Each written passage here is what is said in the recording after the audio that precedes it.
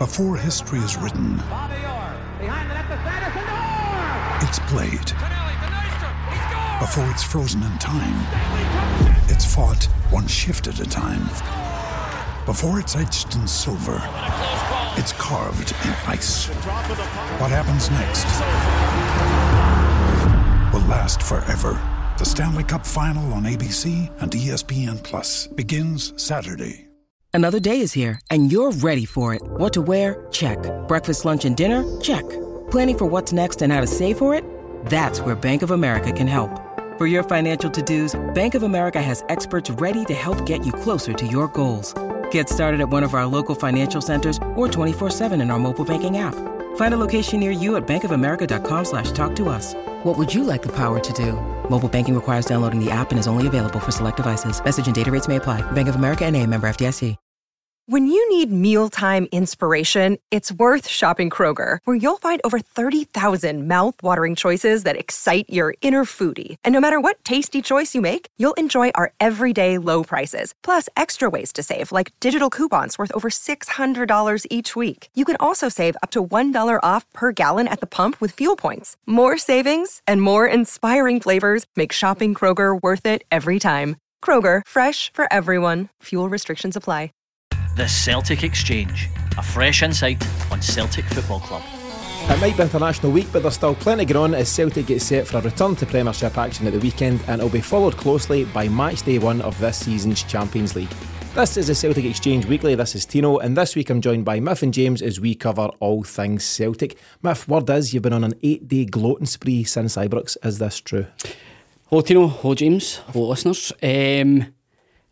I wouldn't say as far as gloating, but definitely surprisingly happy. I wasn't expecting to be so happy, and just reflecting back and think my own personal doom and gloom, never mind everybody else's, how I felt when I saw the team and then how things subsequently transpired. Feeling a wee bit perky. Perky indeed. Good to hear. Perky. James, what about yourself? You've been revelling, or have you calmed down since last week? No, not calmed down. I think it's a dawning realisation is the big thing over there. They know, they're starting to really get the message that this is it. You know, there's such a chasm between the clubs, and they thought they were going to catch us cold with injuries and no fans and all that stuff. It didn't happen. You see the clamour. There's a real meltdown. Wanting Beale out and everything's bad, and it's very enjoyable. Lots of rumours that Beale might be off the chop. That would be a disaster for us, Miff. That's not the news we're looking for. Well, potentially it could be, but whoever comes in will still have Dessers, Lammers, all contracted up. I doubt, unless they're magicians. I don't really quite see how you're necessarily going to improve on that. The bizarre thing would be to sack him after 5 games, qualifiers, with his squad, and know that you've got to January and you can't bring MD in. I think you've no budget. You would assume you let the manager do his best until then, and if you get closer to the time, albeit that they might think the gap's only 4 points. If we make a change just now, someone can come in and make that squad play better. But I still think, like I mentioned last week, I think they're weaker. I think you're right. The logical thing from a football, director, a football board's point of view is right. Let's see it goes, but see, the reality is he's not got it. Everyone knows it. So is it best just to cut it now? Not for us, for them. Oh, for them, yes. Absolutely. Everyone knows he's not got it. Absolutely. I think so, but we'll watch the space closely.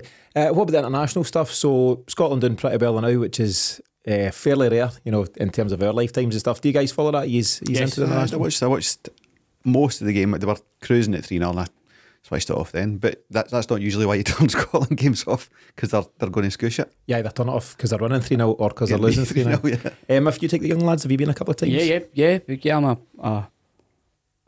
I'm fully paid up member. I wouldn't go that far. I've not got the Desert Timbies, but I would say I've always been a big Scotland fan. I think the first strip that I got was actually a Scotland strip rather than a Celtic strip, so number 8 on the back for Paul McStay as well.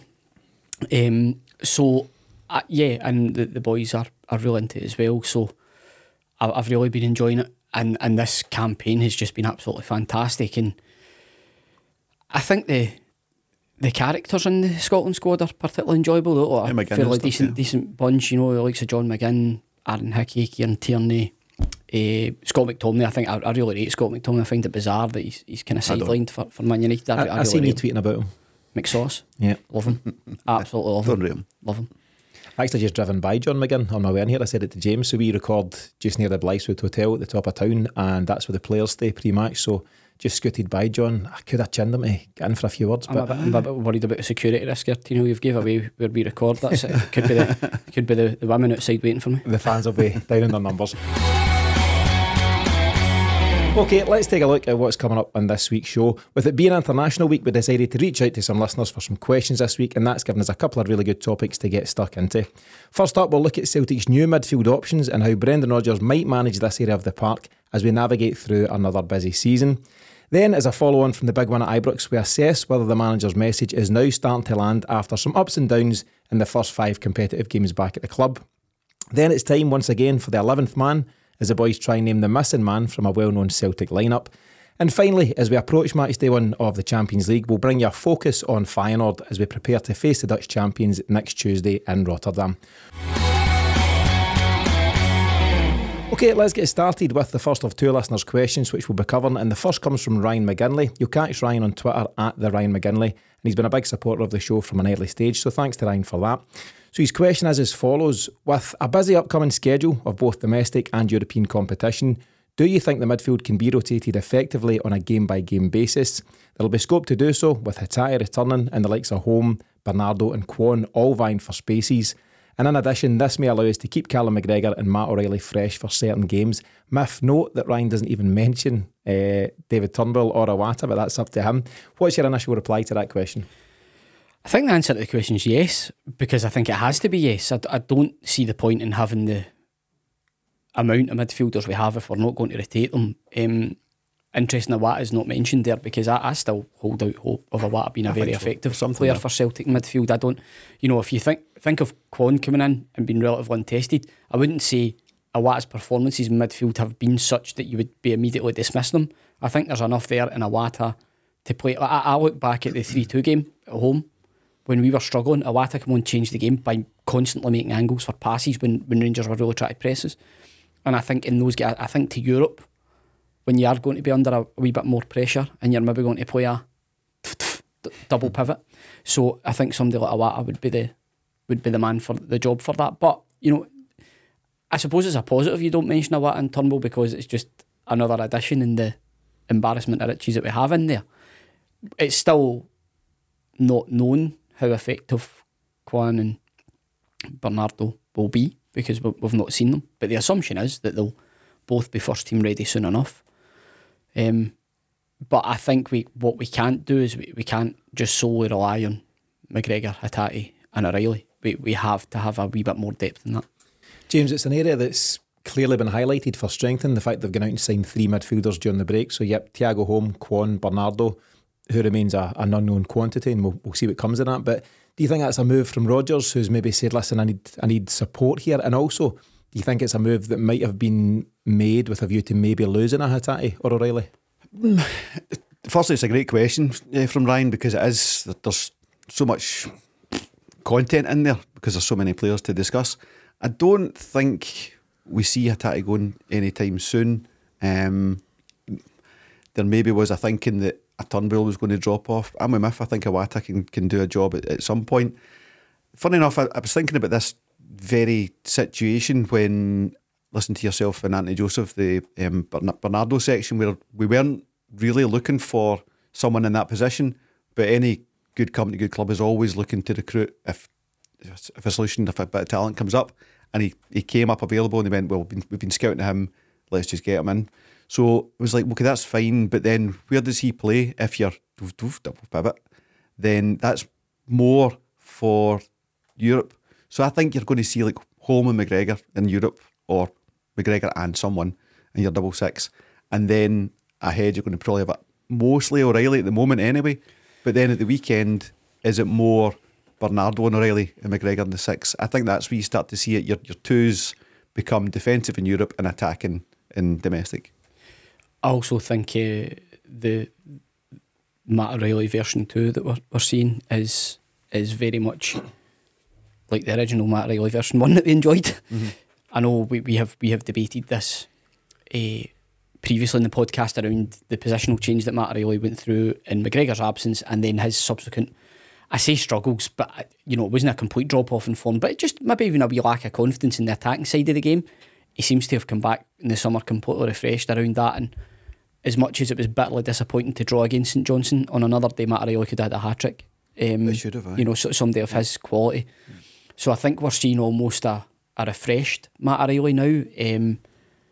I had actually spoken to someone in the summer who's normally a fairly good provider of information, who had said to me, and I think I mentioned it in the podcast, that Starfelt and O'Reilly were the two that were earmarked for moving on in the summer. Really? And given that the bid came in, albeit for Leeds, I think even O'Reilly himself would say, given where Leeds are at the moment, that wouldn't necessarily have been a good move for him at this stage, given he's got to play in the Champions League with Celtic to move to the Championship. But that said, there's clearly interest in him from down south.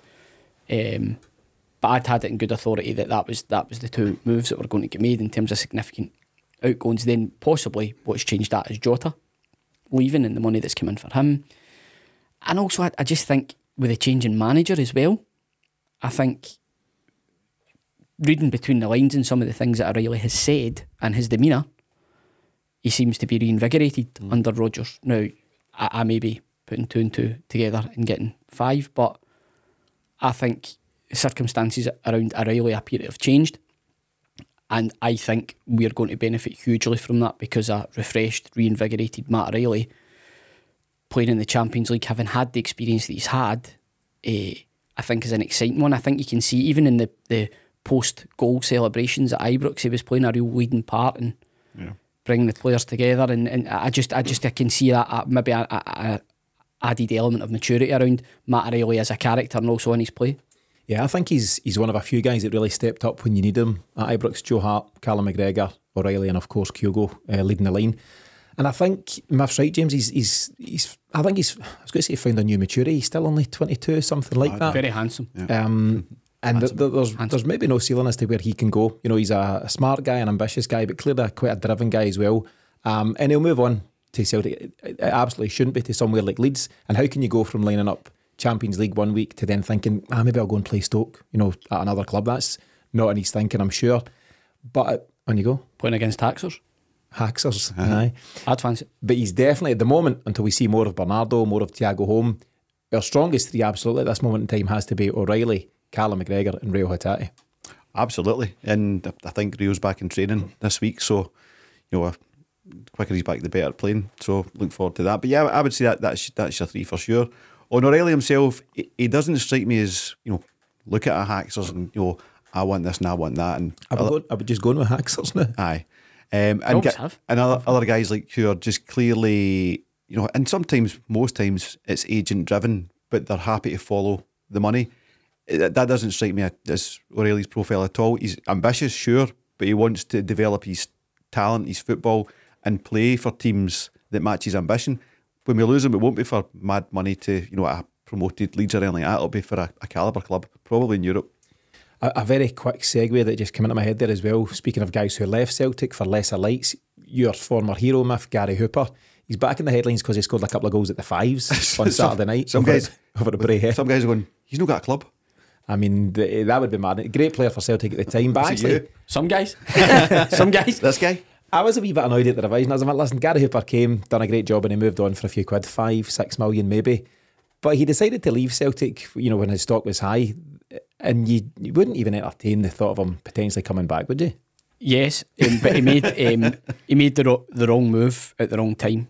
He just went to the wrong club. He was so desperate to get back down to England to score goals to try and get into the England side. National, yeah. The problem is he played for a team that played defensively with one up front. Gary Hooper thrived in a partnership with Anthony Stokes. That's the type of football that he needs to play. He just made the wrong choice, and subsequently his career suffered as a result of that. But make no bones about it, he was top quality. He was. Did you watch any of the Masters? No, I didn't, but I seen a few clips of the carpet getting pulled up, which I thought was class. Yeah, Wasn't great. Class. Anyway, fair play to Gary Hooper and the boys. Celtic went on to win it, all good, but fives is fives and real football's real football. Come back to the question, anti-Celtic's midfield, we've mentioned him a couple of times in passing there, but Odin Thiago Holm, James, your impressions so far? He's been involved in every game apart from that St Johnstone game. He got his first start against Kilmarnock and obviously we lost that one, so not a great impression, but overall he's had an impact, least of all when he came on at Ibrox actually. Yeah, I think he's a real talent. He is the one who's leading the charge to take that second slot, the defensive slot, if we're playing that role. But then he's more than just that. He can fill in.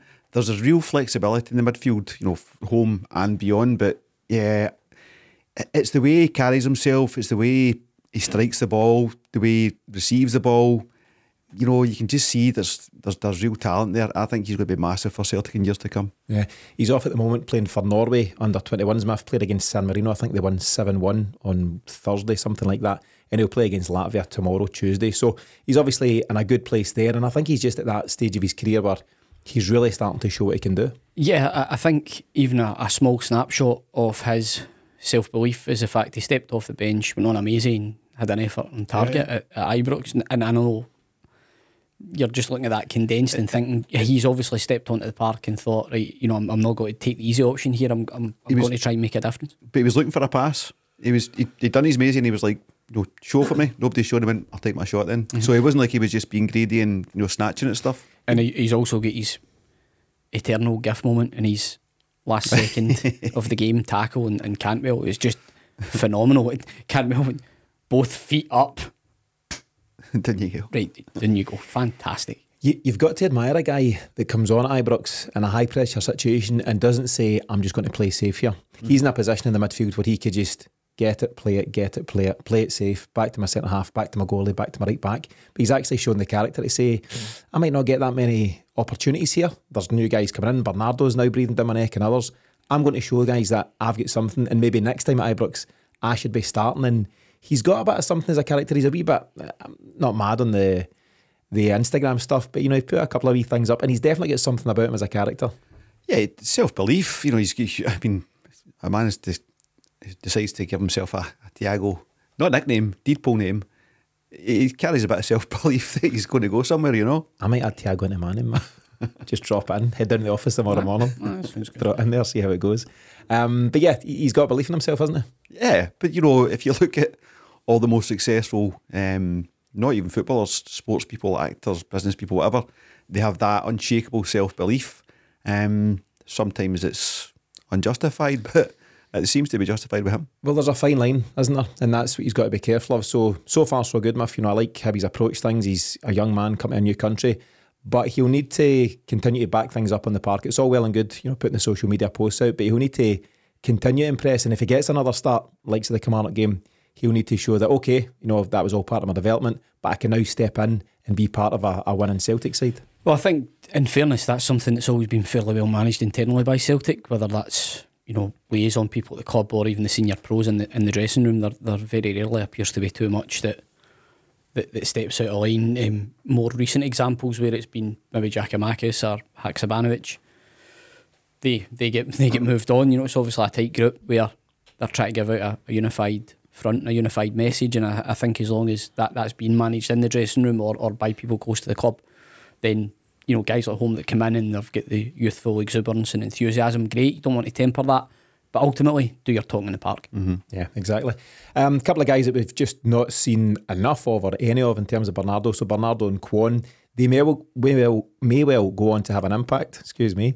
Bernardo's been away, James, with Portugal's under 21, so he's clearly rated there. Kwon, I don't know, I'd like to think he's up at Lennoxtown putting some work in, but we'll need to reserve judgment on those two for now. Another guy though who's absolutely vital to everything Celtic do is Reo Hatate, and as you've mentioned, he's due back after the international break. How important could he be, particularly heading into Champions League stuff? Massive. I mean, if you take peak last season Rio, you probably don't lose to Kilmarnock, you probably don't draw against St Johnstone. It's a big factor in those results. And again, it was like listening to Anthony Joseph's take on the relationship with Rodgers and Hatate, and how there was going to have to be a bit of adjustment to the new style and stuff, and there was no snubbing on the contract. It was just a matter of, right, we'll get the finances right and that'll probably be sorted. But it wasn't like there was a clash between Roger's style and Hatate's attitude or anything like that, so we've got the chance now to bring him back in. It's going to be really interesting, because I do want to see, obviously, Bernardo, I want to see home, but I don't want to see any of them Rio Hatate, Matt O'Reilly and Callum McGregor. Yeah. Miff, before I come to you, if your take on Rio, James has mentioned twice now the Anthony Joseph interview, and it'd be remiss of me not to emphasise that here. So, spoke to Anthony last week. He's a good friend of the show, and he was on doing the summer transfer special, so giving the various insights and inside stories on the comings and goings at Celtic over the summer. So to access that and all our other additional content, you can do so at the Celtic Exchange Plus. Just visit the celticexchange.com/plus.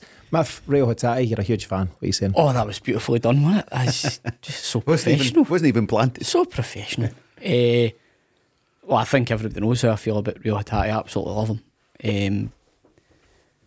If you're naming your strongest Celtic 11 out the available squad, he's in it. I think whilst Turnbull has done well in some aspects, he's not done too well in others. I think when you seen that maybe getting into the hour mark at Ibrox, he seemed to be really struggling just with his mobility. That's something that's been levelled at Hatate before, but I think it's something that he really improved on last season. So for me, Hatate's got to start in as many games as possible, because he's just an absolute maverick. He's class. He's only played 48 competitive minutes so far this season, obviously curtailed by injury, but he didn't get the nod, and I wonder if that was just a bit of Brendan Rodgers' man management. I think he clearly has watched what he's done for Celtic in the last couple of years. He'll have worked closely with him in his first few weeks of pre-season, and I think he himself, he will know that Rio Hatate's part of Celtic's best 11 at this moment in time. Well, if he does any sort of post-match analysis, he'll see the impact that Hatate had in both games. He made a significant impact in both. Yeah. What about David Turnbull and Iwata? So obviously, as mentioned at the top of the piece, Ryan hasn't even mentioned them, which is, it's not a slight on Ryan, it's probably symptomatic of where a lot of the fans are. They've maybe just given up on Iwata, and to an extent on Turnbull. And I'm so disappointed by Turnbull, because we speak about Turnbull often enough here.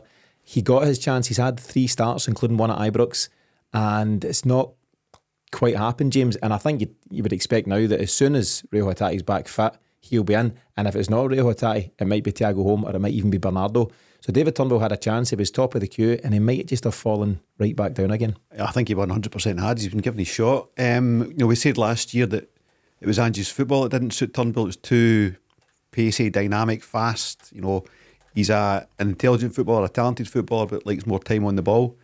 Rodgers' football is a lot more patient build-up. It's a lot more intricate passing and ball retention and things like that. That should be tailor-made for Turnbull, and he's not. Like I think I said it last week, he was hiding for me at Ibrox, and that is final nail in the coffin. You just cannot do it. I don't like pitching that at players. I don't think he's a coward. I think he's a brave enough player, and he's happy to take the ball. But maybe if his confidence is low, he maybe shows less naturally, that kind of thing. I don't think he's a kind of guy that hides, but I totally agree, his performances haven't been there. So I'd said to Paddy on the chat a couple of weeks ago, he never struck me as a hider, but he also wasn't a seeker. He wasn't going looking for it. He wasn't hiding away from it, but he wasn't then pursuing to change the game. Hold on, this is how we judge players now. He's not a hider, he's not a seeker, but he's somewhere in between. You've got to be a seeker. All players have got to be seekers. Show for the ball. Be hungry. But I genuinely think he crossed that line and hiding a wee bit at Ibrox on Sunday last week. Miff, when you were a baller, were you a hider or a seeker? Never a hider. No, I was. You know that. No, I was not hiding. I wouldn't go that far. I don't think it was hiding. I don't. I would say Turnbull is someone who is constantly looking to go into the ball. I think his game has just become very safe. And sorry to cut you off. It's just to the point I made about Thiago Holm, though, isn't it? Thiago Holm could have come on and been safe. Well, he's done the opposite. It appeared dynamic, and the difference is, quite often in games when we're playing against the low block, I'm coming out with them all the day, double pivot, low block. It'll be high press next, guys. Stay tuned. Carrying the ball quickly for 5 to 10 yards can make all the difference. Yep. Pulling players out of position, finding that wee gap, or creating a gap for someone else. With Turnbull, I think it would be fair to say that he did kind of have that about him when he first broke into the first team. He was a game changer. Shining light. Yeah. He was dynamic. And for whatever reason, he has had subsequent follow-up injuries. You know, I think he's had troubles with hamstrings a couple of times since he's kind of come back into the team. But by not doing that, and then others coming into the team and doing that, it's just showing up the bit that he's lacking. Now, whether David Turnbull at his age will be happy to be, you know, playing the last 15 minutes when we're already 2-0 up to retain the ball, he doesn't strike me as that kind of guy. I think you could see frustration last year, and I think to some degree, you know, a bit of relief after the Ross County performance for him. But when you're at a club like Celtic, it's all about that level of consistency over a long season and being able to do things that pull results out the bag from maybe not impossible positions, but when you're looking likely to drop points so far. And same goes for the entire squad, really. There's been a fairly meek draw and a League Cup exit in there, so it's natural that you turn your focus on, right, who's been playing in those games, what have they given us, or what have they not given us, more to the point. And I think rather than purely focus on just how bad Turnbull's been, for want of a better expression there, it's probably quite a crude expression, but I think it really does boil down to how much we've missed a player of Reo Hatate's standard and ability. It's very, very significant, especially for our squad. As for Turnbull, it's still early days in the season. There's many more battles to come, but with who we've brought in and in the positions we've brought them in, it is so fierce for competition in that midfield. And if somebody like Holm has come in, done well, we're all keen to see Bernardo. We still think there's a chance for Kwon. He'll still be acclimatising. And then Iwata's there, who I don't think is a write-off by any means. That's some pretty fierce competition. Ryan Reynolds here from Mint Mobile. With the price of just about everything going up during inflation, we thought we'd bring our prices down. So to help us, we brought in a reverse auctioneer, which is apparently a thing. Mint Mobile Unlimited Premium Wireless. How to get 30, 30, how to get 30, how to get 20, 20, 20, how to get 20, 20, how to get 15, 15, 15, 15, just $15 a month? Sold! Give it a try at mintmobile.com/switch. $45 up front for 3 months plus taxes and fees. Promo rate for new customers for limited time. Unlimited more than 40 gigabytes per month. Slows full terms at mintmobile.com. Iwata's been getting judged because he's not a centre half or a right back, and it's like, that's not what you're signed for, you know. No, we've not seen enough of him in centre mid to be able to judge him, and I think we need to see that. I agree, but I wonder if there's maybe a reason why we're just not seeing minutes of him. You know, if Rodgers has seen something or not in training to say there's other guys ahead of him in the queue. He's the physicality that Rodgers is crying out for. I'd love to see it. You and I get quite excited watching his cameos during the second half of last season. He just came on and showed that he had something. That's not disappeared overnight, so let's see. And I think he's still currently the J-League's Player of the Year. You know, he won it, you know, the season before he came to us. So just on David Turnbull, it's fun, isn't it? We think of him as a relatively new Celtic player, yet all of a sudden I think he's now in his 4th season. And actually he and Joe Hart are in the final year of their contract in January. And the way it's looking just now, despite, you know, a promise and an optimistic start to the season at Ross County, you kind of can't see it going any other way, James, and I'm just running down the clock and moving on. Is that knee-jerk? Because listen, I love getting as excited as anybody at the start of the season. I thought the Ross County stuff's right, this is time, this is him to kick on. And a few weeks later I find myself changing my tune quite dramatically. It's not knee-jerk, you're just a bit disappointed in him, I suppose. He should have gone in the transfer window for me 100%, both in terms of what he's contributing to the team and contract management from Michael Nicholson, Mark Lawwell and co. This is sloppy from Celtic to let a guy run into his last 6 months come January. I think he's winched a bird you've been after it, Ransom. That's the only conclusion I can come to. It's quite bitter, isn't it? Oh, it's targeted. Yeah. to tell me any of that, it doesn't ring true. What do you get if you sell him in the summer? What, here? What if you'd have sold him? What would you have got? Couple of million? No, who's giving you that? I think you'd get that for. I really think you would. I don't think so at the moment. I think Celtic. Rodgers has played this whole thing about I needed time to come in and assess the squad. He's come in and had a look at Turnbull and thought maybe I can do something. Now he done it with James Forrest. I think James Forrest was in the last year of his contract, and there was talk about him going to Spurs and different things. And Rodgers came in and brought him to life. And I think Rodgers will see that as a challenge to bring guys like David Turnbull back into the fold. Can he do something with Greg Taylor? can he work miracles with Bernabe? It just seems all at sea. Things like that. But we'll move on from Turnbull just now. But he's a constant topic for good reason, because he's got talent, and I think we all want to see guys like that succeed, but it's not quite happened. We've obviously got the first game against Feyenoord coming up, and we'll review that in a bit more detail later on the show, but that'll be very telling as to what Brendan Rodgers thinks is his strongest suit in Europe away from home. So I think we all agree that it's McGregor, O'Reilly, Hatate, the three best guys, but are they the three best to fit in for that game? No. Join this. Come back to me. So what do you think? Come back to me. No, because I don't think away in Europe we're going to play two attacking midfielders. You're going to have your double pivot there. But as a double pivot, O'Reilly, who's shown he can do it in McGregor's absence, alongside? No, I think it's despite the versatility that Matt O'Reilly brings to the team, I hate to see him in that position, because I think it's a real waste of his talent further up. Plus, the alternative is he's on the bench then. Instead of I would have O'Reilly ahead of Hatate at the moment, because he's phenomenal at chasing things down and breaking things up. So you're getting extra defensive work there that you don't necessarily get from Rio. You know, it would be, for me, McGregor probably home at the moment, maybe a wee bit premature, but probably home, and O'Reilly. So McGregor and home sitting, with O'Reilly giving you a bit more support, because he done it so well at Ibrox, didn't he? He showed that tracking back and that defensive but also the flair side of things that we'll need to break forward. Matthew, agreeing with that three? Oh, I don't know. I would. Do you want some more time? I would. No. I'll take it on. Bizarrely enough, Iwata would be the one for me, genuinely. And if we'd seen more of him, I think he's the logical solution to slot in with McGregor. Sinky pitched Iwata for a start at Ibrox. Same rationale. We haven't seen enough of him, but we think that he could potentially do that job. But I suppose it's a gamble, isn't it? I would lean towards Iwata if I'd seen more of him.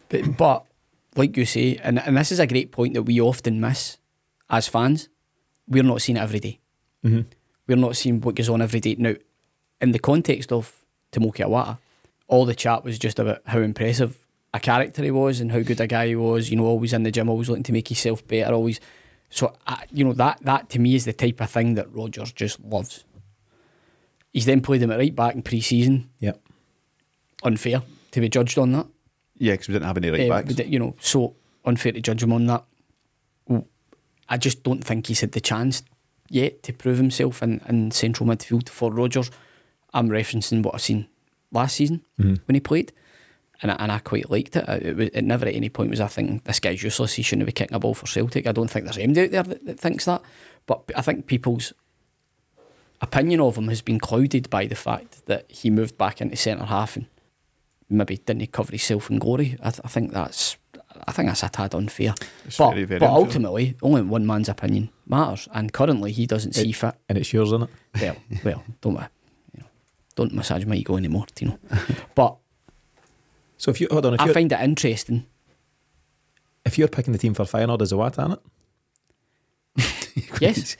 Yes. Yes. With McGregor, and who's up ahead of them? Hatate or O'Reilly? Or Bernardo? No, Bernardo's, he's no. Already, yeah. Nah, he's not under consideration. Ironic given I've said Iwata is, but I'm talking about specifically for that role. No. It would be either O'Reilly and Hatate, but if Hatate's not played before that, it would need to be O'Reilly. But then if Iwata's not played and I'm bringing him in, so in this hypothetical argument, I would it's not hypothetical, it's happening. You've tied yourself in knots here. Well, look at it this way.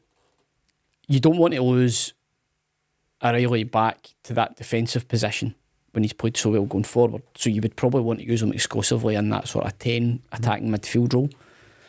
But Rio Hatate is Rio Hatate, and I just think he trumps everybody, albeit that I've absolutely loved this season's version of Matt O'Reilly. So yeah, Iwata, McGregor, Hatate for me. Synergies of interesting.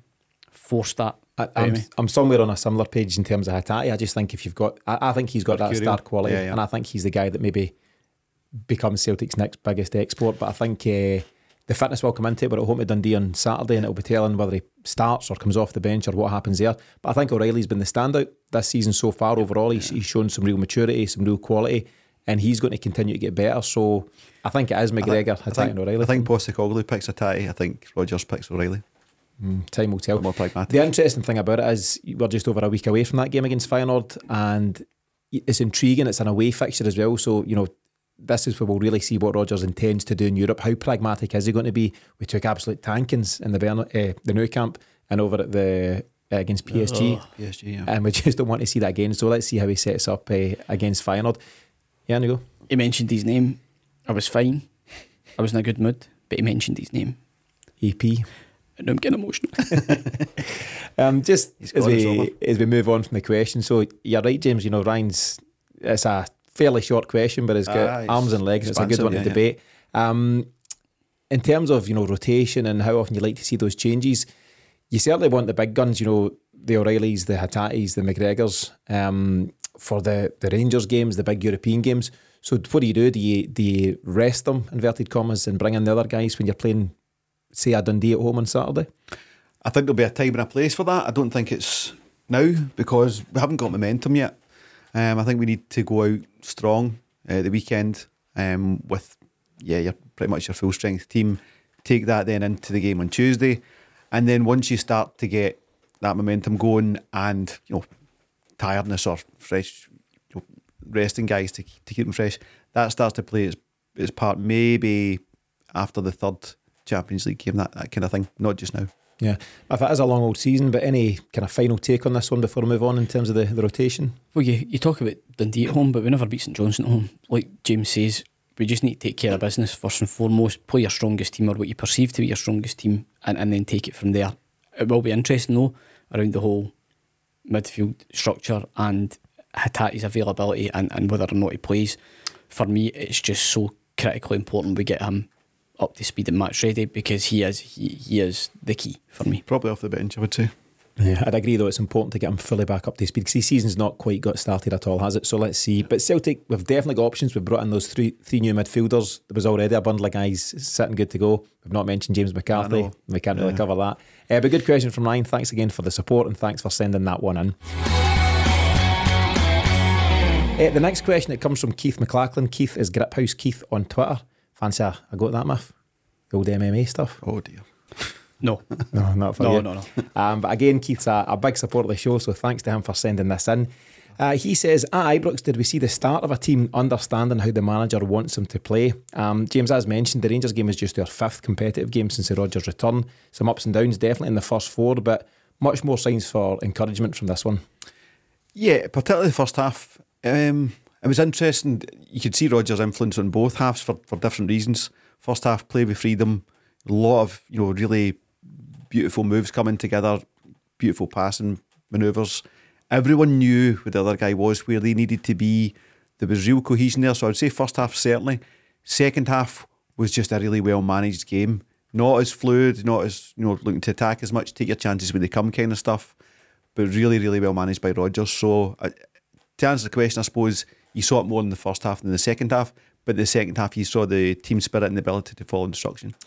What's almost been forgotten, Muff, because obviously all the talks about Kyogo's goal and what an amazing finish it was, the moves that didn't quite come off, the couple of chances Kyogo had in the first half, one of the through balls from Callum McGregor was exceptional. Ridiculous. And it deserved a goal. It's one that would be played back for years and years if it finished in a goal. And people are forgetting just how well Celtic linked up, as James says, at times in that first half. Well, they were fantastic, and given Keith's a good fighter, I'm just going to agree with him. Well said, mate.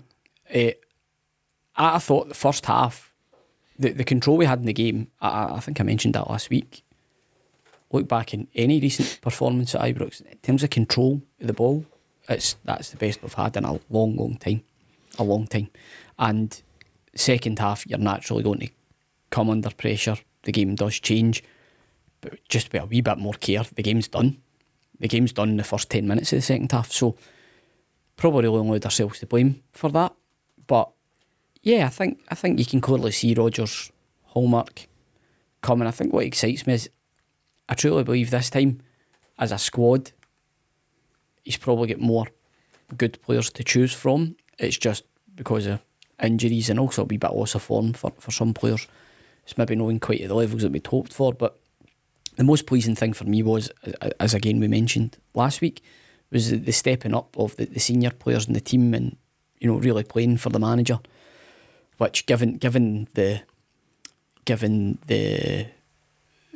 impression that the previous manager left, was that's one area that I really had covered off, was that everybody's jobs were pretty clear and there was a senior presence in the dressing room that were in control of the dressing room.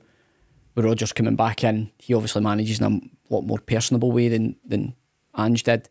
And then as a result, how would that disrupt or potentially disrupt the dressing room, or would it just be harmonious and everybody would keep on the same page as a manager? I think what we're seeing now is difference in the style and the play, but what doesn't change is Callum McGregor being that focal point. He had a bit of a quiet start to the season. I think everybody was in agreement with that. But for a man that plays so much football and is so pivotal to club and country, as we're seeing now, at that really, really big moment when we needed him the most, he didn't have to turn up. Mm-hmm. I think that's the most important thing, James, just in terms of, we heard guys like Joe Hart and I think Callum McGregor himself speaking in recent weeks, in the early weeks of the season, saying that they were fully, quote unquote, on board with the manager's message. It's all well saying that, you need to then show it. And I think, as Miff mentions, Callum McGregor absolutely stood up when he was needed. Joe Hart done the same. Matt O'Reilly we've mentioned, and Kyogo. Big important players step up on the big occasion. And those four guys, as much as anyone, drove the team on the day. And I think that just shows that Rodgers has got the confidence these players now, and they believe in what he's trying to do. Yeah, and very probably he always did. Just sometimes it takes time. It's Rodgers is a real student of the game. He's studied football his whole career. He's taken all of those years of knowledge and experience and then trying to deliver that to guys and say, right, you need to get it today. There was probably some early season panic, like that click. Probably some early season panic, maybe for myself included, but that was the perfect opportunity to show not only that you've bought in, but you know how to deliver it.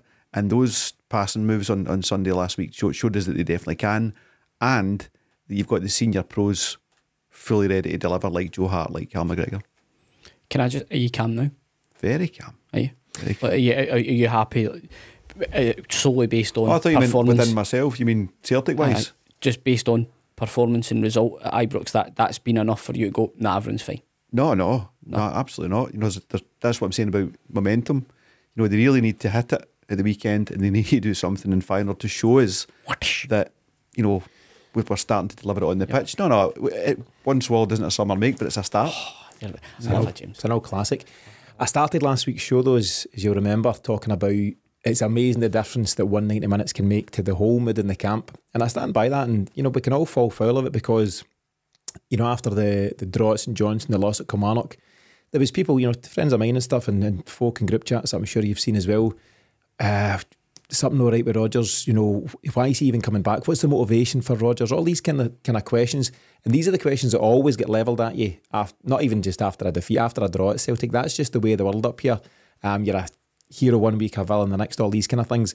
But what I thought was most pleasing about the one at Ibrox, are a lot of pleasing things about the one, but one of the most pleasing things was that you could see that Rodgers had the bit between his teeth. You'll have seen the pictures of him pulling out of Celtic Park in the Range Rover with the shades on and the hand in the sky. Absolutely loving life. There's a quote from him which I thought was really good though, and this is before the win, so this was maybe Thursday or Friday ahead of going to Ibrox, and he said, "I know how to win and I know what it takes to win, and I'll show the players. Over the course of the season and over the course of my time here, I believe that we will do that." And I think that just showed a real belief in himself, because he'll have felt the criticism. He's not come back up here to take grief and get told you're a failure as a manager. The guy is a student of the game, as you say, James. He knows his stuff. He's proven himself as a talented coach. And I just thought he had the spark back at Ibrox. It cut to him at the dugout at different times. Yeah. And I just thought it was a really, really important 90 minutes for him as much as for the players. Yeah. And we talked earlier on about the self-belief of home. Rodgers got it in spades, and he's got the track record. I'd love to see him on Instagram. Did you see the Brendan-ometer? One extreme was rat, exactly. back down to what now? It was BR, and then down to Brendan. And it was a way back. It was a way down to Brendan. The rat, Rodgers, BR, Brendan, and he's now fully in the Brendan box. Just one more drawn in, it'll be. Yeah, and I don't think any of you lads were against his appointment, were you? But obviously, it just took a bit of time. But these, no, sorry. I'll give you your moment then. Were you against his appointment? No, am I not on record? No, I thought we did a podcast on it. I wasn't here. Remember? Where were you? I was away. You covered that. I don't know. No, I mean, I think when it came to the point, we went, right, here's the options. I've said it before, when no harm, sorry Davey, but when Davy Moyes' name came into the fold, I was like, right, Rodgers it is. He was the choice, but in another world, I would have maybe liked it not to be the choice, but once he was available, he was 100% the choice. I just wasn't happy at the time. I was very emotional. Not Celtic wise, just life. Is he Brendan yet? It's just no Ange. Is he BR? Brendan? Mr. Rodgers? What do you call him? Brodge. And interestingly, if you noticed how Mr. Beale would become Beale. Yeah, that's the narrative changed and then some. But no, as I was saying there, the question, back to it from Keith is it signs that the players are kind of getting on board? And yes, it definitely is, and we've covered that. But I think it signs that Brendan Rodgers himself is finding his feet once again back here. I think regardless of the circumstances, given Ibrox was only 4 games in 5 match games day 4, yeah. And coming away with a win, you have to be on the same page. You can't go there as a broken team and come away with 3 points, no matter how bad or perceived how bad the Rangers are or have been. It just doesn't happen. So I think the only answer you can come away with is yes, but given the previously shaky performances before that, Saturday's got to be really, really interesting just to see how we come out and how we go about things. Yeah. What I'd like to ask, and I suppose this is to listeners or anyone that's watching on YouTube, there's quite a lot of folks, particularly after the Kilmarnock and St Johnstone results, who were quite ready and willing to come in and sink the boot. I told you so, Rodgers isn't the man, this isn't working and all this kind of stuff. And I can understand to a point, those reactions. Can I understand them? Maybe. I'd like to ask a question now. Where are people at? Is there anyone who still thinks Rodgers isn't the man, shouldn't be at the club either for the way he left, or just isn't the right fit for the job? Because there was people waiting for Celtic not to win at Ibrox, and they'd have been all over it, and this would have been a horrendous international week for us. As I say, 90 minutes or 190 minutes can make a hell of a difference in Celtic world. But I'd like to hear if anyone's got anything to say at this moment in time about Rodgers being the man. So whether that's in the YouTube comments or on Twitter or whatever, let us know if that's how you still feel about it, because it'd be interesting just to gauge where everyone finds himself. Would they have bagged Ange in his first 4 games then? Can't win away.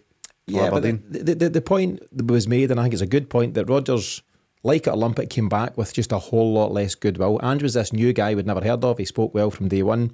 Yeah, so he got a bit of time. We've got history with Brendan Rodgers, and we know that he left in such a fashion.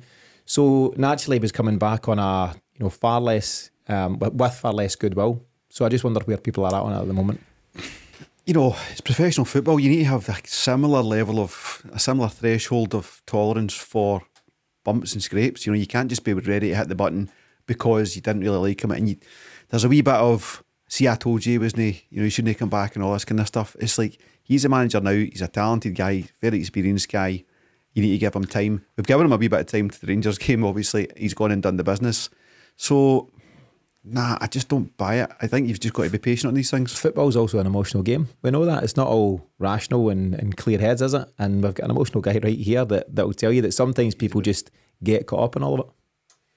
Well, I took that quite personally when James was going on his... Yeah, that was not directed at you. I felt personally attacked. I'll never sit well with me, ever. What happened? Why should it? Rodgers or Postecoglou or both? I just think the way things panned out. Firstly, Rodgers leaving will never sit well with me. Ange just leaving at all would never have sat well with me any time. You can't have them both. I get that. However, the rational part of me says Rodgers was the best available at the time and probably the only logical appointment. That said, the fact that we were used to a certain style of football under Ange and then coming back to Rodgers is potentially a tricky one because it is a different... I'm not a big fan of that. I'd rather we were still playing Mad Ange ball. I mean, the football... I mean, don't get me wrong, there was games under Ange where it was tedious, but that was mainly at the start. It was mainly at the start. Mainly at the start as he was getting his message across.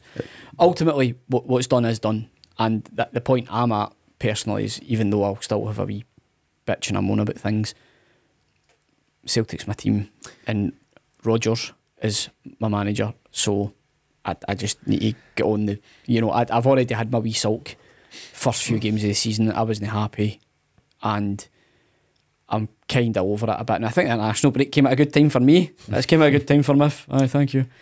So now that I've done that and I've had a wee bit of time, and obviously the result at Ibrox helps massively, we just all need to get on the same page. However, if we drop points against Dundee and then get pumped at Feyenoord, then I'll be back, man. I do remember you saying, a few weeks back now that ultimately Celtic is your team and you'll support Celtic whatever's going on, and if it happens to be that Brendan Rodgers is the man, then yeah, you can be unhappy about it, but you're on board as a fan, and I think that's a fair assumption. Nobody needs to be delighted at the nature of how he left, but you need to look at the reality in the bigger picture. He's here now, so we need to get used to it, and the signs at Ibrox are that things are back in a good way. Just the last thing, you obviously need to consider the injury issues that he's had to contend with from day one. So we signed Marco Tilio, we've yet to see him, and that in itself could be quite exciting. We'll see what we get in the next few weeks, and there's no doubt that once Celtic get Rio Hatate back, hopefully this weekend, and Carter Vickers, which I think sometime in October, Celtic are a much better proposition than what we've seen so far. Yeah, Carter Vickers and Hatate are two strongest performers for last year. Maybe McGregor and Kyogo alongside, but certainly two of the top two. So you take them out of any team and it's going to... Two of the top four, sorry. Take them out of any team and they're going to have an impact. So yeah, we spoke about this last week, the 6 players to come back in. So between guys we've signed and guys we know are absolute dynamite, that's when it really starts. Yeah, so I think generally speaking we're in agreement in answer to Keith's question that undoubtedly we've seen the signs that Celtic are starting to take on board the message that Rodgers has given, but likewise, as mentioned, Rodgers himself seems to have kind of found his edge again, which is great to see. So that's only going to improve in the coming weeks. Thanks again to Keith for the question. Thanks to Ryan and everyone else who's been engaging with us on Twitter. You'll find us there at Celt Exchange. Moving on, lads, it's time for the 11th man, where all you need to do is name the missing player from a well-known Celtic lineup. Last week you failed spectacularly, but if you want to check your phones at the moment, so I've sent you the graphic earlier on. James was moaning, Miff, that he never had the graphic in front of him. It wasn't fair, he was saying. So now you've got that. Yeah. Last week's answer, for anyone who missed it, was Olivier Ntcham. He was a missing man from the team that beat Rangers 3-2 at Ibrox back on 11th of March 2018. Before we move on to this week's 11th man, Miff, your thoughts on Ntcham? I liked him, but very inconsistent, and seemed to be someone who turned it on as in when he was good. He was very good, very classy player, and I think the turning point for him may have been I think he had a chance to go to Italy, was it? And we knocked back. Sporting Lisbon, maybe? Yeah, in fact, I think that was it. No, Porto. It was Porto, wasn't it? It was Porto. He had a chance to go to Porto, we knocked it back, and I think he sort of, he kind of, I wouldn't necessarily say down tools, but his enjoyment of playing for Celtic seemed to suffer after that. But definitely, when he was good, it was very good. And any player that comes and scores a winner against Rangers will always be really fondly remembered. Absolutely. Anyone watching on YouTube just now will see that James isn't even listening to him if he's fully focused on the graphic for this week's 11th man. So the game in question, it's Celtic 1, Airdrie 0. It's the Scottish Cup final from the 27th of May 1995 at Hampden Park. I'll read out the lineup, and it is as follows: Pat Bonner, Rudy Vata, Tosh McKinlay, Mark McNally, Tom Boyd, Peter Grant, Paul McStay, blank, John Collins, Pierre Van Hooydonk and Simon Donnelly. Have a wee think while we play this next short message. While the guys are figuring that one out, a short reminder that if you like what we do here at the Celtic Exchange, then you can hear even more from us throughout the week by joining the Celtic Exchange Plus. At the Celtic Exchange Plus, we provide pre- and post-match podcasts for every Celtic game, as well as a number of other exclusive subscriber benefits. All you have to do is visit thecelticexchange.com/plus right now for full details and to start your free trial. More podcasts, more reaction, more Celtic, all on the Celtic Exchange Plus. So plenty of time for conferring, James. You've got your wee graphic in front of you. I've given you all the help I can. What's your answer? I'm going to defer to my learned colleague here. Am I going for my first one or my second? Second one. Second one. What's your first one? Andreas Tom. Your second one is correct. Well done. Did you get it, James? Would you have got it? I knew it when Miff told me the answer. That's fine. So 1 out of 2 for you lads. Failure last week. Kind of done yourself no harm this week though, getting back on track. The graphic. 1 out of 2. After your failure last week, some would just say it's 1 each. Aye. Some people would just say that. Aye. 1 each. There's certain ways you can spin things. It's 1 each. What we'll do as always, we'll post the lineup minus the 11th man across Twitter and Instagram on Tuesday morning. So if you want to have a guest, let us know there, and we'll select some lucky winners to receive a bonus 14-day trial of the Celtic Exchange Plus. As we know, the Champions League draw has placed us in Group E alongside Feyenoord, Lazio and Atletico Madrid, and next Tuesday, that's the 19th of September, will see us head to Rotterdam for match day 1 against the Dutch champions. We'll take a closer look at them in just a second, Miff, but in terms of what we could have got, it's a reasonably kind draw, isn't it? Yes, it's one that I think gives us a small chance of qualifying top 2 if we do things correctly at home. I think that's the key thing, is, you know, winning at home. If we manage to do that in all 3 games, fantastic. I would take that. You know, when you think back to how much a fortress Parkhead was Parker's was under the likes of Martin O'Neill. I know we're talking about different eras, but it was the catalyst for us. It was that home form. So if we can get back to that, if we can be hard to play against at home, then that gives us a real chance. I felt last year the progress that we made was just around performance and our bravery on the ball at times. We always seemed to start really well in games, which was the opposite problem that Celtic's traditionally had in Europe, where you would be sitting down, maybe just sparked a can, and you're like, oh, jeez. There you go. Effie, what you doing? Whereas now, we had sort of fast starts and then fizzled out. So for me, it's just really, really interesting to see how's Rodgers going to play it. Because one thing I do know, what I hated, other than I think the Man City game at home, our home performances in the Champions League under Rodgers were fairly poor. Yeah. James Miff rightfully references the time under O'Neill when it was almost a given that Celtic would just win their home games. That's your 9 points. So it's like, right, we've got 9. Yeah. What can we get away from home? Actually, was it the Juventus and Rosenborg and Porto year? We got 9 but failed to qualify, which is pretty unique. You'd be delighted with 3 home wins this time, wouldn't you? Any Champions League campaign, but interesting that we're away first. I mean, if they really have that self-belief, if they've really bought in and this is starting to click, Feyenoord have apparently got 4 first-teamers out next week on the injury list. It's a real opportunity to go. Imagine coming back with 3 points and then you've got your home games to play. So it's funny, like, I genuinely don't think Celtic have done the work to be confident in a really strong campaign here. But football's a funny old game. You know, that was a great performance the first half against Rangers. If they can take that kind of performance in, and you know, you guys coming in and guys coming back and stuff, you never know. I wonder if it's come too early in the rain. You know, obviously I think things will come good under Rodgers, and really promising from Ibrox. I got a comment on YouTube just the other day there. Delusional is what a guy called us after. I don't think we lost the place after Ibrox. We enjoyed the win, but we didn't think that was us going to win the Champions League. But somebody thinks, maybe it was you they were talking about, probably not me, James. It was me that said it. Under your burner account. But in terms of, you know, Feyenoord, Dutch champions, away from home match day 1, Miff, it's probably as tough a game as the 6 you could face. Yeah, it's tough. I disagree. I think it's the easiest of the 3. I think it's tough. They're pot one. Tie. I know, but they're the easiest pot one. I think we'd have a much harder time at Lazio or Atletico away. I think that's the best first game to get. If you're having to play away first, that's the best one to get. I just think it's tough. It's a contrast to a group because it's tough, but you can also see getting something from each game. So that's the carrot for us. It all hinges on our approach. You know, we walked into the firing squad under Rodgers in previous campaigns.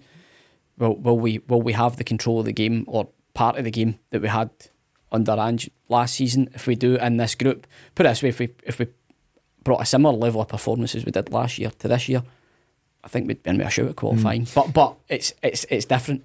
It's different. We will approach it differently, but I just don't know how differently. This is why I'm so intrigued to see what the lineup is. First of all, does he go defensive? Does he bring in an Iwata or somebody of that nature?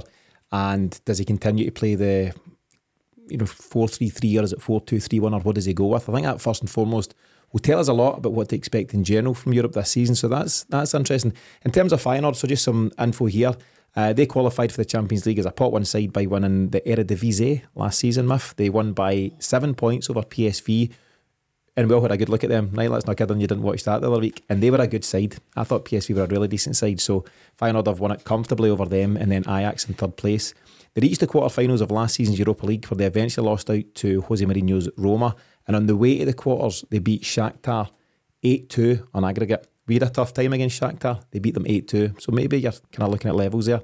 This season, in terms of their league form, they started their campaign with 2 draws, but then followed them up with a 6-1 win against Almere City, who I've never heard of, and a 5-1 win against Vasilis Barkas' FC Utrecht. So they're going to be a decent side, James, whatever way you want to look at it. I mean, I'm certainly not dismissing them. I'm just saying of the three aways, I'd like to have got that one rather than the other two. But yeah, I mean, if you look at Alkmaar a couple of years ago, who weren't champions at the time, it was they qualified maybe a different route, but they were dynamite. They were a really, really hard team to play. So fast, so physical. So I think Dutch football has probably got 3-4 strong teams at the moment. With the ones you mentioned there. Well, you mentioned 3 plus Alkmaar. So yeah, of course they're not going to be mugs. If the injuries maybe go in our favour for the first time ever in the history of the Champions League, we might sneak something. If I wonder if Feyenoord will be pinning James's comments to the dressing room wall, saying this is the easiest tie we could have got match day 1. Possibly as a prominent podcaster. Yeah. Just a couple of things to pick up. We should have beat Shakhtar easily, but didn't. Yeah, but also, was their game versus Shakhtar not post Mudryk? Might well have been. Yeah, it was around a 16, so it'll be after the Christmas. I think that would be a major factor in what we've seen for Shakhtar. It's funny he's not done it at all at Chelsea, hasn't he, despite what we've seen. Chelsea's a madhouse. And yeah, was it Arsenal who was looking at going to initially, and then they just went like, here's stupid money, went alright. It's funny, like, people can have risked their careers for candy, Yeah, he was definitely the main man in that Shakhtar team, though, Miff, and you're right, it could have made a difference. In terms of their personnel, so the manager, Arne Slot, he's one of the highest rated managers across Europe, and he was the hot favourite to take the Spurs job before knocking it back, which led to Ange stepping in, so sliding doors and all that kind of stuff. Player wise, they sold Danilo to Rangers in the summer, and we could have done with him still being at Feyenoord because he is rotten. He just looks very limited so far. They did sell one guy for €25 million, a Turkish midfielder called Orkun Koçu, I think it is, to Benfica, and their biggest outlay was €8.5 million to Dynamo Zagreb for left winger Luka Ivanusic. 7.3 million is the what's the word? Euros, sterling, whatever, the conversion. Change rate. So they're in a kind of similar ballpark to us, James, in terms of what we could afford and what they could afford, but there is absolutely no doubt they'll be the overwhelming favourites for this. Yeah, and this is where we need to see more of Celtic benchmarking themselves against teams in Europe that are at our level, in terms of finance. Those guys do go out and spend £7-8 million in players, and we don't. So we need to kind of buck up our ideas there. Yeah, they'll be favourites, but in terms of their wage bill, our wage bill, which is a marker, they're very similar. I think they might actually be just slightly underneath us. I think we pay slightly better, but then there's a big old squad at Celtic at the moment, so that might be part of that. But yeah, we'll just need to see on the right. And on that, Miff, can we go there and get a positive result on match day 1? Yes, we can. You've got to believe that. We're here. We don't just want to be in that mindset where we're just taking part. I think every game, every team in the group will be looking at every game as one where they can possibly get a positive result. I think it's that type of group. So we just have to approach it in that manner. Be positive and hopefully, fingers crossed, we can go off to a really good start. And on that note, James, it's we've been in groups. We've been in some groups of death. PSGs and Man Cities and Real Madrids and some real tough outfits. And there's games you've got into just knowing you've got no chance. Real Madrid at the Bernabeu, you just don't have a hope there. Miff's made the point. All three of these opponents you would fancy on your day pulling off a result, either at home or away. But they'll all be feeling the same one. All four teams will feel we've got a chance of at least Europa here, if not something better. And on that note, I'm going to ask you is where do you think we'll finish points wise in the group? So we've talked about, could we get the home ones and see what we get away from home? I've got a figure in my head, but what do you think we'll get in terms of points out of 18 points? 7. 7. And what's your rationale? A couple of home ones, or? We'll get at least a draw next week. I think we'll take points there. We'll say we get a draw, bring that back. We'll win 2 at home, and then Madrid will pump us. So a couple of home wins, the draw next week, and then a few defeats. And 7 points would certainly give you an outside chance of proper qualification, but certainly Europa would be in the mix. Europa, yeah. What do you think, Miff? 18? No, I was actually going to go for 7. You can still do that. Same sort of rationale. I think we'll win a couple of games at home. I hope we win a couple of games at home. Then where the other point comes for that could be anywhere. But I think that would be a decent return. I think it's where we're at. Aye. Keep in mind we get 2 points last season. Despite all the promise and stuff and all the good performance, we get 2 points. And ultimately it's about getting points. And that's it. That's it. You're right. That's what it's about. What approach will we take to these games to maximise our chances of qualifying. And nobody really knows, because we're thinking, based on what we've all said tonight, we're thinking that we'll change, tweak slightly, but you never know. We might not. I think Rodgers just isn't going to play that enjoyable as it is Cavalier football that Postecoglou brings to the table. I think he's, last time out with Rodgers in Europe, terrifying. But I think your point's the main one. It's personnel. There's real talent in the squad now. Needs a wee bit more. Should have had a bit more in the summer. But there's real talent there to be able to do something and just set this as the building blocks for next year. And also, we don't know, we could have a couple of gems and guys like Tillo and Bernardo. These guys could really come in and spark things into life. How many points do I think, James? Thanks for asking. I think beat me to it. I think I'm going to go for 8 points. I think we can get a couple of wins and a couple of draws and potentially sneak through on 8 points. So we'll see how it goes. But listen, huge challenge, really exciting, games to look forward to. As always, we'll cover these games pre and post match on the Celtic Exchange Plus. Remember to visit thecelticexchange.com/plus. Just some final updates before we wrap up this week's show. So you may have heard from the Anthony Joseph episode that Celtic are in talks with Matt O'Reilly to extend his deal. So we should probably mention that at the time when we went waxing lyrical about him. But that's exciting stuff, and that would be great news. Leo Labada has frustratingly picked up a thigh injury on international duty, so he might be out for around about a month. And as mentioned, Miff, we've covered it, but Gary Hooper linked with a sensational return to Celtic after scoring a couple of goals at the Fives. But any comments, Miff, on those final updates? Frustrating for Abada. He was looking sharp, but yeah, Yang has looked equally as impressive this season. Again, I'll repeat what I said last week. Once you've beat your man for the 5th time, just get your head up and home, play a pass. And yeah, welcome home, Gary Hooper. James, your final comments for this week's show? International break was nice timing. Just to kind of turn up the gas on the gloat cooker. But that's all done and dusted now. Back to proper football come the weekend, and then Champions League next week as well. It's all coming around nice. Yeah, it's all good stuff. My final word of the week goes to yourself. Well, it's as I say, I hopefully I've sounded a wee bit more invigorated. I was very conscious that I was quite crabbit last week. How's your shoulder, by the way? Better. Thanks for asking, Tino. Appreciate that. Mrs. Miff has had off the sympathy's over. It's gone. I had 2 or 3 days, so it was pretty decent. But yeah, all in all, happy. The results made a huge difference, and I think, like James mentioned earlier, now it's about momentum. It's going on one of those runs for a 6 or 7 game block where you win, you keep that up, and we get to see some of the newer faces in the squad really contribute to that. And we know that Rodgers is capable of that. What was the run? Was it 70 odd games before Hearts brought it to an end? So hopefully we can see something along those lines. So that wraps things up on this latest episode of the Celtic Exchange Weekly. Thanks to James and Miff for joining me today, and as always, our thanks to you for tuning in. We'll be back with the Celtic Exchange Weekly this time next week, or if you want to hear even more from us, you can enjoy more podcasts, more reaction and more Celtic every week at the Celtic Exchange Plus. For this weekend, we'll bring you our countdown to kick-off and final whistle shows for the Dundee game. Visit thecelticexchange.com/plus right now to get involved. But in the meantime, thanks for listening, and we'll see you again very soon.